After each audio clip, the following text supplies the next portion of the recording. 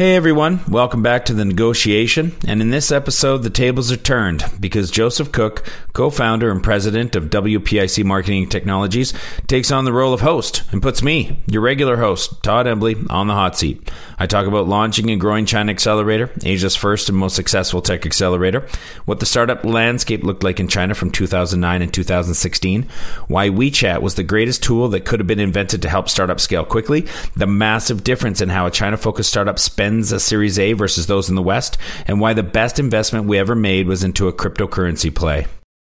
Welcome to this week's edition of The Negotiation. Today we bring a special episode of The Negotiation whereby I, Joseph Cook, partner and founder of WPIC Marketing Technologies, turn the table on our regular host, Todd Embley, to learn a little bit more about his history inside China. Home to over 4 billion people, the Asia-Pacific region boasts one of the most powerful consumer markets on the planet. Not only is it home to half the world's under 30 population, but it's also home to more than half the world's internet users. It's a market no globally minded brand should ignore, but entering markets like China is no easy task. Just ask the likes of Microsoft, Google, Uber, and Facebook. Times are changing, and with the right partners, doors are slowly opening as more and more companies find success expanding into the markets of the Middle Kingdom. I myself spent 8 years in China, mostly as a venture capitalist, helping early-stage tech companies enter the Asia-Pacific market successfully. This show is dedicated to uncovering and examining successful China entry and growth strategies by interviewing the people behind those success stories. My name is Todd Embley, and welcome to The Negotiation, brought to you by WPIC Marketing and Technologies. Todd Embley, great to have you. Great to turn the tables on you this week. Yeah, it's nice to be on my own show. So Todd, you moved to China in 2007. You took on a very in-depth, important, and pivotal role in the investment and accelerator community inside China when you moved there. Tell us a little bit about how you got involved with SOSV VC firm, and what was SOSV firm doing inside China to begin with? I was an entrepreneur when I got to China. It was, I arrived in 2007 and then came back in 2008. And as we know, 2008 was a very tumultuous time for the global economy in general. And so it was actually tough to try to figure out where I could go. Nobody was hiring. Things were, all hiring was frozen, and the landscape was pretty bleak. So, constraints breed innovation. So I had to jump into trying to create my own stuff. And I ended up doing that. And along the way, I met another guy who worked for TBWA, one of the world's largest digital ad agencies. He was in Dalian, representing a Japanese graphics firm called eGraphics. And he and I became friends. And one day he told me that he was going to leave TBWA, join SOSV, and start an accelerator. And to be honest, at that time, I couldn't even spell accelerator. I had no idea what he was talking about. So he, briefly explained what an accelerator was. We invest early stage, give some money, take some equity, and then we drive them through a program. And it was a very interesting model. And one of the reasons that we thought this would be great for China as far as an investment model, and I say we, obviously I joined and stayed with him for a long time after that, but I did help him build it in the very beginning as well. We were a bunch of, let's just say we were a bunch of Laowai, a bunch of white guys who could barely speak Chinese looking to do early stage investing in China. And how were we going to find good startups, and how were we going to entice them to come and allow us to participate in investing in them? The accelerator was a really great kind of beacon where we didn't have to go and search, which would have been difficult for us in China as foreigners. So this way it attracted startups to come to us. So you and I met in 2011 when we started to build our relationship, but we met in Shanghai. And rarely do I hear a start story in China, starting in Dalian, also not known as the startup capital, nor the nucleus of China. So tell me a little bit about Dalian as where you started the accelerator and how that transitioned down to Shanghai years later. Sure. Sean O'Sullivan, of which the fund is named after, SOSV, is Sean O'Sullivan, not SOS for other reasons, as people usually think. He had come to China, and he had invested in a ride-sharing company in Ireland, which is where he was situated. He was looking to build out a dev team, and I guess he chose Dalian. Dalian was popular at the time for a lot of your outsourcing in your dev. There was the proximity to Japan, Korea, and obviously being in China. There was a lot of language proficiency. There was a lot of young talent. There's, quite a few universities, but it's also a beautiful place to live. It's kind of the Hainan of the North. And so it was the rate of attrition for a lot of companies. So you would see like SAP, Accenture, Fidelity, Goodyear, all these companies were building plants and call centers and things all around Dalian. So the IT parks started to spring up. So Sean had come over to China and was looking to build out a dev team for this kind of ride sharing app in Ireland. And he was going to put it in Dalian. That's how he met my buddy Cyril Ebersweiler. They met because Sean was touring the IT park. They got to talking. They concocted the plan for the Accelerator. And then that's when Cyril kind of brought it to me and said, hey, listen, this is what I want to do, but I'm going to need your help. Can you come and join me and help me build this thing out? And I said, okay, great. And of course, Cyril was there, again, for the same reason of bringing e-graphics from Japan over to China and choosing Dalian for the same reasons. So given the fact that we were already based in Dalian and we were going to trial out this accelerator program, it was easier to just do it where we already had some feet on the ground, had some network, knew some people. And so it kind of started there. But down the road, Dalian, we kind of outgrew Dalian as far as what we were doing. And it was just not that big of a startup hub. It was more difficult to find mentors. It was definitely more difficult to find investors. And so we ended up having to move. We looked at several different places. I think at the time when we were doing mostly software, because we had already launched a hardware accelerator in Shenzhen called Hacks, which had blown up as well and was doing amazingly well. So really on the software side, we had two options. We had Shanghai and we had Beijing. And, at the time, not only was Shanghai's pollution kind of half of what Beijing might have been, but it was a lot more metropolitan. And that's kind of leads into a discussion of the different types of startups that we were looking to invest in, really kind of what this model was, whether it was going to be cross-border or not. We had been going through a bit of an identity crisis as well, trying to figure out what the best model was. But at the end of the day, we found that Shanghai was a more comfortable environment for startups with a little more ease of getting around the city, a little cheaper to live. And I think things were just a little bit more open down in Shanghai with regards to entrepreneurship, because Beijing, of course, is PRC capital, and things were just seemingly a little bit more restricted. I wouldn't say that it was any worse or any better. I think Beijing has an amazing tech hub. They have an amazing startup scene. They have really, really developed. And I think just all of China, you almost couldn't have gone wrong, really. I mean, it just started going crazy all over. Chongqing and Guangzhou, anywhere would have been a good choice. But at the time, and I will say that there was some personal influence for me. I thought I wanted to get into a bit of a warmer climate, so I moved down to Shanghai. So Sean O'Sullivan, he's known for picking some major winners, and I can see how having his name on the masthead of the Accelerator in Shanghai is going to court a number of applicants. The China Accelerator had been known for, being a challenging accelerator to get approved into. You guys had thousands and thousands of applicants. You were right at the core of that onboarding process. How did you vet entrepreneurs? How did you vet startups? How did you deal with the mass inbound demand to get involved? Yeah, I think, we developed this thing we called POP. Okay. We were looking at the people, we were looking at the opportunity, and we were looking at the path to success. And it was a combination of all three. I think, in the beginning, when you have, like you said, thousands of applicants, you have to kind of take on some sort of decision-making by rote model of just quickly being able to sift it down to a manageable number. And a lot of that was, incomplete applications. Almost like what a university would do. It just, we would ask for some specific things. And if you didn't take the time to read the details of what the application required, that was just enough for us to kind of move you off to the side of the desk right away. Then we would look into the people, because in startup land, the human beings are still the greatest risk to any startup, bar none.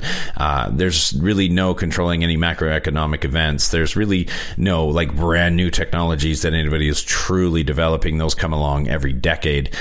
So really you're just borrowing other technology. It was really, we just noticed, especially at an early stage, the ins and outs of the humans, for all their faults and wonders, were the biggest issue. Then we needed to look at the opportunity. So what they were trying to develop, a lot of startups underestimate or don't understand VC economics. So when we're going to invest, what we need to look for based on how we've raised our money, who we've raised it from, and just the process that we know all of this money when it goes out and when it comes back, and how much we need to get back in order to satisfy, whether it was efficient and worth it for us to bother investing in the first place. A lot of startups don't really understand that. So the things that they're working on typically just aren't scalable enough.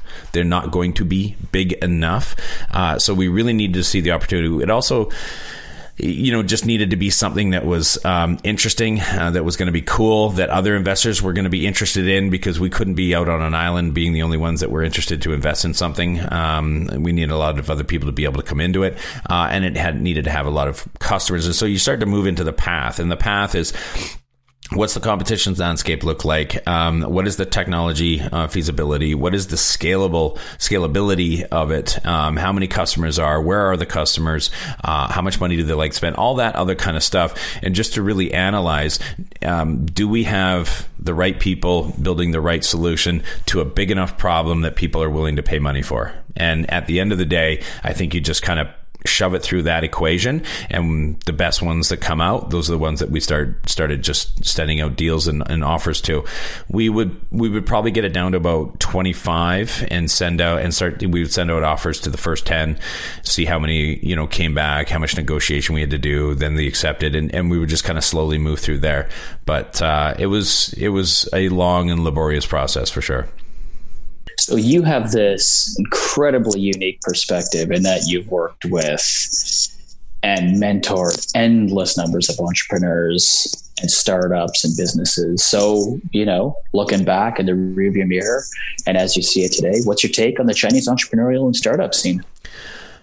It was pretty amazing. So, I mean, to be in China from, let's just say 2008 to 2016 was just incredible. I mean, what an insane ride.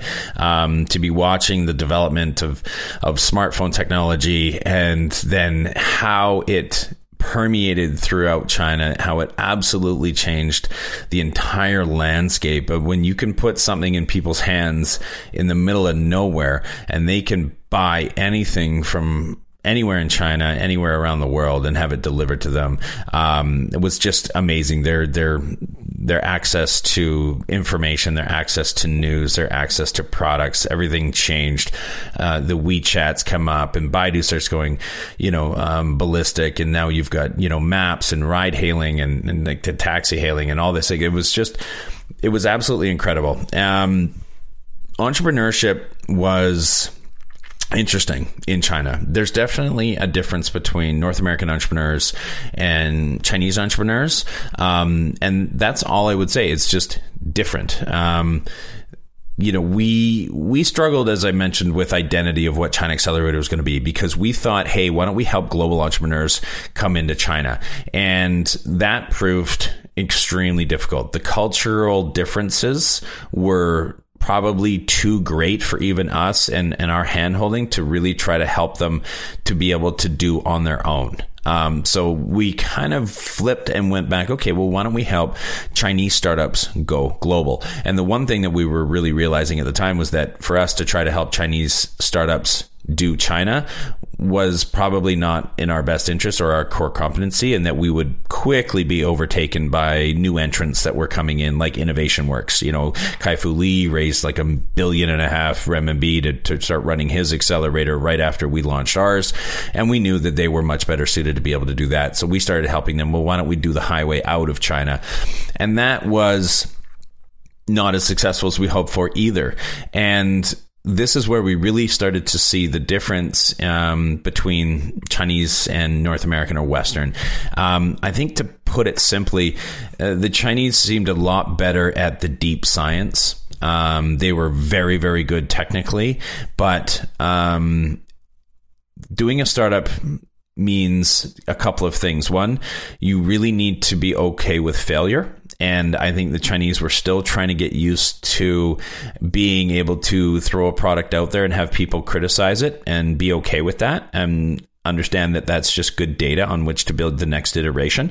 And then the second thing was their ability to understand how to build business. We got a lot of MBA types that would come from the West who really kind of understood business, but they didn't quite understand how technology was built and deployed, because that was more of a Chinese specialty. China has grown up. They've become a more iterative, acceptable as a culture of entrepreneurs. They are now perfectly willing to try and fail, which has been absolutely amazing to their growth.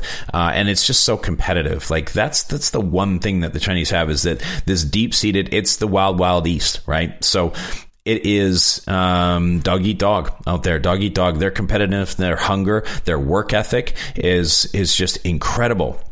What we need them to do is talk to more customers. And that was, the different thing that was trying to put it out there. But then as platforms came along, like WeChat was, to me, one of the single best things that could possibly come out for any entrepreneur. It was this amazing platform that you could build in, these HTML light apps, or do even like mini programs now. You can put out content, you can measure the response, you can put up a paywall, you can see who actually pays to do kind of like the proof of currency on whether they're finding value in what you're building or not, whether the problem exists or not, whether they would pay for a solution to the problem. This is all you were trying to verify in the very beginning. And WeChat was the ultimate tool for entrepreneurs to be able to do that and just kind of do all this proof of stake, proof of concept, proof of desire around what they were building, and then to be able to quickly dialogue and learn much, much more and deeper about the wants, needs, desires of their potential customer base.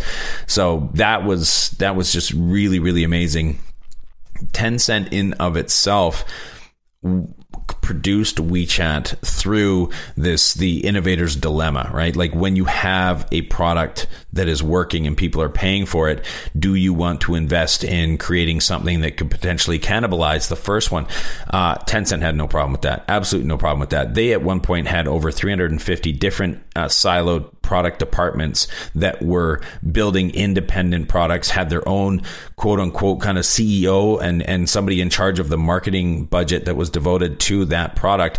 And, back in the day, Tencent made all their money from QQ, from the messenger, and yet was still investing in products like WeChat, siloed off in their own little kind of development area.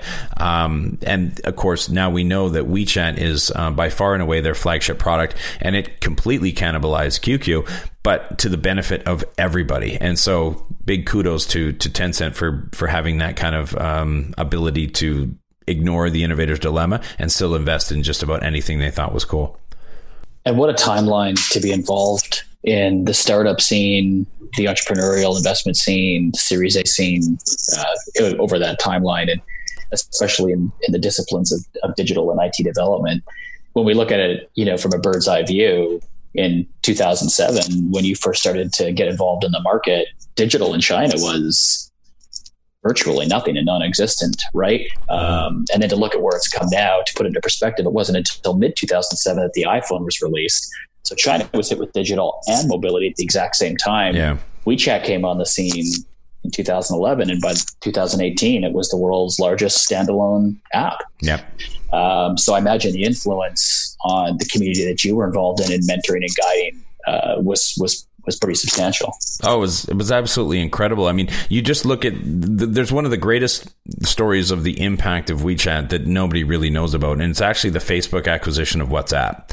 And at the time, this is like one of those few and rare instances where the bankers were actually smarter than the entrepreneurs. So Facebook is looking at acquiring WhatsApp, and WhatsApp is trying to figure out what their valuation should be. Of course, like these guys are like a 99-cent app on the App Store. are, right? So however many users they have, times that by 99 cents, this is your valuation kind of thing. And so, or like per user valuation model. And what WhatsApp did, and very smartly, was they actually pointed at WeChat and said, that's our valuation. That's where we should be. That's what we can be. That's where we're going. That's what our valuation is going to be. And of course, at the time, the WeChat per user valuation was between $23 and $25 per user.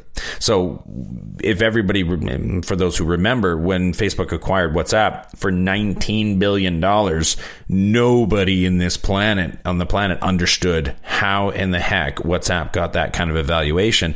But what most people don't know is that WhatsApp was pointing at WeChat and going, that's our valuation. Look at our user base, times it by that number. This is how much money we want. And that's how they got $19 billion, was because of WeChat. So looking at valuations inside China, it's been widely criticized as being an overvalued market, especially in the startup scene. A lot of entrepreneurs, are all chasing that billion US dollar buyout. Yeah. What did you see inside that community as you're working with young entrepreneurs? You're trying to mentor them through getting their concepts up and off the ground. How grounded were they in looking at their long-term exit strategies? They weren't that grounded, to be honest. It was something that was difficult for us that we had to deal with even as a fund. China at the time, don't really have their own SEC. So they, and I mean, things would have everything would have come out in the wash in the end, especially if you have some sort of liquidity event, you have your IPO, you have your acquisition, something like that. It's inevitably going to come out. But what they were doing, and this was kind of a bad habit that started and continued to propagate, was they were inflating in news how much money they were raising or what their numbers were. And I think it was driven because of just the competitive nature. And it wasn't just the competition for talent. I think it was the competition to be able to stay being an entrepreneur.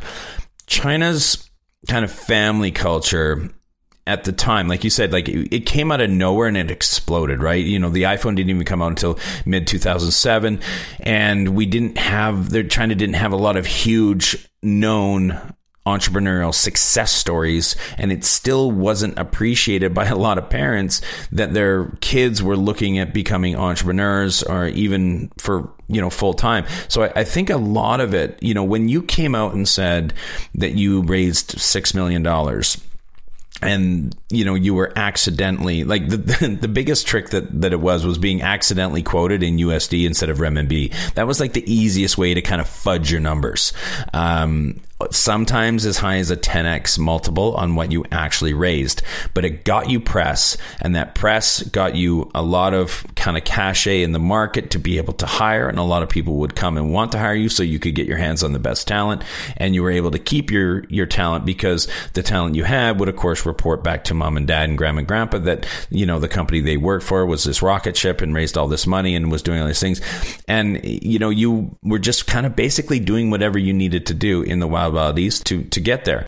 And on the topic of talent, Todd, I know it's a very competitive environment. Recruiting tech professionals, digital professionals inside China can be a real challenging thing, especially in these hubs like Shanghai, where there's great demand that supersedes the supply of talent inside that market. Yeah. How are the members of your accelerators? How are you mentoring these people in building talent, building teams? What was the makeup of those teams? Okay, so that's a big question, and there's several ways that I could unpack that.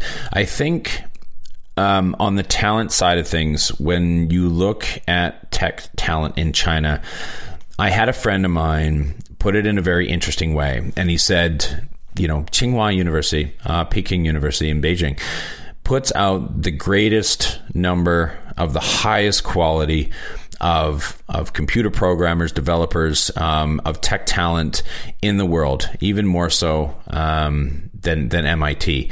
And they are all top tier, best in class, have the most and best ability at being able to use technology that is developed at MIT. And the point of his quip was to point out that there was a layer of creative innovation that was missing. Was this trial and error, this playfulness of when you're just messing around with technology and stumble upon something cool. There wasn't enough freedom, I think, back in the day for tech talent that as individuals, as humans, as sons and daughters of Chinese parents and of grandparents, just in that way, they didn't have enough kind of flexibility and just playing around and messing around with stuff and trying to create new.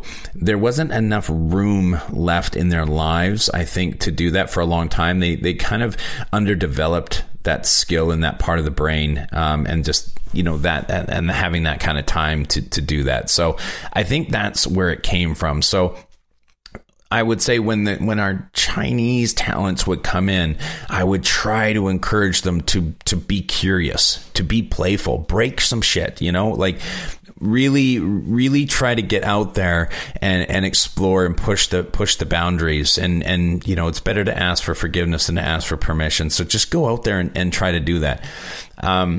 One of the other kind of talent issues was around coachability.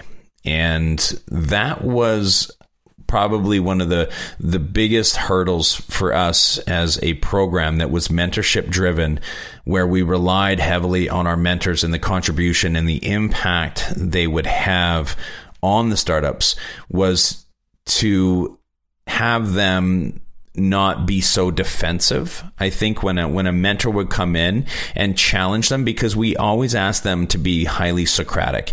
You're not here to tell them what to do. You're there to ask them to explain why they did whatever they've done, and to really have good reasons. What we're looking for is kind of building the decision making, or the building architecting kind of process of building tech and understanding customers and deciding on pricing and all these other things. It was the philosophy and the process around how that worked, because we knew that we only had them for 3.5 months, and then we had to release them into the wild, and they needed to be able to take really, really good skills that they could replicate and reuse later on. So that was kind of, but when we would get in and we would start asking, they would say, this is what we're doing and all this kind of stuff. And they would, okay, well, why this? Or why did you do that? Or whatever. They would get defensive. And then when we'd say, okay, well, here's an example, and here's what Airbnb did, or here's what Pinterest is doing, or something like that, whatever. They were getting overly defensive. And what we could see was that the wheels were turning on how they would defend what they were doing, because that's what they were used to doing, instead of going, oh, that's interesting. So when I say this, you think that, or when I present this financial model, your questions were around that. Okay, so I didn't explain that better, or I need to work on that. They weren't thinking forward, they were kind of thinking back. And so this was some of the way that we needed to kind of help them understand how they were going to move forward and develop their product more efficiently. Don't fight with the market, listen to the market, and just adapt. And then how did this mentality translate over to the use of proceeds? Well, the use of proceeds, again, was very different, but that wasn't because of the entrepreneurs. That was because of China. And that is just a competitive landscape nature. So what I'm talking about, to put it simply, is that if you raise a Series A in Silicon Valley, you're going to spend half of that on engineering. You're going to spend another 25% on sales and marketing, probably another 20% on design. Something, you're going to hire some people, you're going to build something else, but you kind of spread it out and you level up in different areas, not always equally, but you definitely spread it out. In China, Series A, 85-90% goes to customer acquisition. You just had to bull rush the market. And that's just how competitive it is. Because, we've heard of this kind of the copying, type of thing in China. And it's kind of true. There is a lot of copycats, but it's the wild, wild east. And so what? Deal with it. Like, if you weren't strong enough, fast enough, better able to win it wasn't always best design wins. You didn't just get, you weren't entitled to win because you came up with it first. That's very elementary school type of thinking. The one that wins is the one that wins. That's it. So get your stuff together, get out there, get moving, get hustling, and go. Like, there's no time. People are going to come up behind you and think that they are better than you, stronger, they're faster, more well connected, and are better able to build something. They're going to like what you did. They go, that seems cool. I might do that too, because I think I can beat those guys. And so it was really all about execution. So when you raise that first amount of money, you wanted to be first to market, but not just first to market. You wanted to be everywhere. It was a race to see who could get their foothold first, because that was the most important thing. The other reason was that you didn't want to be eliminated by one of the big guys. I mean, if you are developing slowly on a platform like WeChat, well, you're kind of beholden to what Tencent allows you to do. And if Tencent maybe thinks they like what you're doing and they think it might be valuable, they've got a couple options. They can offer you a 10 cents on the dollar, buyout, or they could just put 1,000 engineers that they have of their own disposal onto what you're doing and just cut you out of the platform. And there's no going screaming to mommy or going to the courts or anything. There's no kind of rule of common law that's going to help you in this situation. Again, dog eat dog, wild, wild east. And, nobody's going to waste their time listening to somebody cry about what they did. I mean, it's a fact. Your job is to get as many customers as you can, get off of the platform, get everybody converted and jumping over to the native app that you built, and be a force to be reckoned with as fast as possible, so that nobody can take you down and take you out. And now they've got to deal with you kind of face to face. Right. And although aggressive, as you're outlining, what better place to acquire customers than the land with the most amount of customers? Yes. Being China. Yes. So all you connected guys, to their phones. So you guys had some pretty sweet successes. One that comes to mind is BitMEX. Tell us a little bit about, BitMEX, how they went through the Accelerator and how they then propelled themselves into stardom. Yeah, I mean, BitMEX was, again, when we talked about that pop, the people, the opportunity, the path, that's where, it just really, really came together well. BitMEX was a couple of guys that met in Hong Kong. You had this really smart, aggressive American MBA type who had worked at Lehman's and Charles Schwab and things, and was really deep in the finance, who also was super curious and was getting into Bitcoin, matched up with this brilliant British tech guy who had been building financial tech products for 15 years, also lived in Hong Kong. And they were both based in Asia, and Asia is really where Bitcoin took off, especially in China. So another kind of perfect storm that happened for them was, I think it was like 75% of the world's Bitcoin at one point, let's just say like 2015, was based and held in China by the Chinese, where it was actually, digitally stored. That's another story. But this was where we saw and then the opportunity and the path was, it wasn't just about Bitcoin. It was Ethereum and Litecoin and Ripple and all these other, digital assets started coming out that people were actually starting to. So now what were you going to do? Like, where were you going to be able to go? There was no, and basically what they realized and then ended up building was they built the E-Trade for cryptocurrency, which was brilliant. And this was not something you were going to be building in New York or San Francisco. Just regulations out the yin yang, right? You had to be in a place like the Wild Wild East to be able to launch and get something like this going and be able to move as fast as you need to move without a lot of regulatory headaches. And so we had the right guys who had the right backgrounds and the right curiosity, and just kind of the right attitude in the right place of the world, hitting on the right opportunity at the right time. And the path was, lucky for them, competition was nascent, right? It was a truly new technology, and they were kind of first in and saw what was needed. And yeah, it just worked out brilliantly. When they came into China Accelerator, they were doing like $45K a month. And I honestly wouldn't be surprised if they were doing like 45 mil a month. Do you guys still hold a position in them? We're the only ones that hold a position in them. They, the luxury of their financial model was that they just made tons and tons and tons and tons of money. So, they're like Nintendo. They're just so cash rich. It's not even funny. And so we're really the only position holder since that time. They've never needed to raise money outside of what we've put into them. Great. Good for you guys. So as we close this out, Todd, it's been a privilege to, collaborate with you over the years, work with you in China, work with you in North America, globally on a number of different initiatives. I've always sat back and watched, this really unique perspective that you have, this involvement, this very large network that you've been able to build over your years, working out in China. And now inside North America, help us understand, what's something that you know about China that nobody else knows? I would say the one thing that I know that nobody else, or at least not a lot of people do, is just how hungry the Chinese are and how eager they are to level up and how difficult it is for them. Ergo, just how competitive the landscape is there.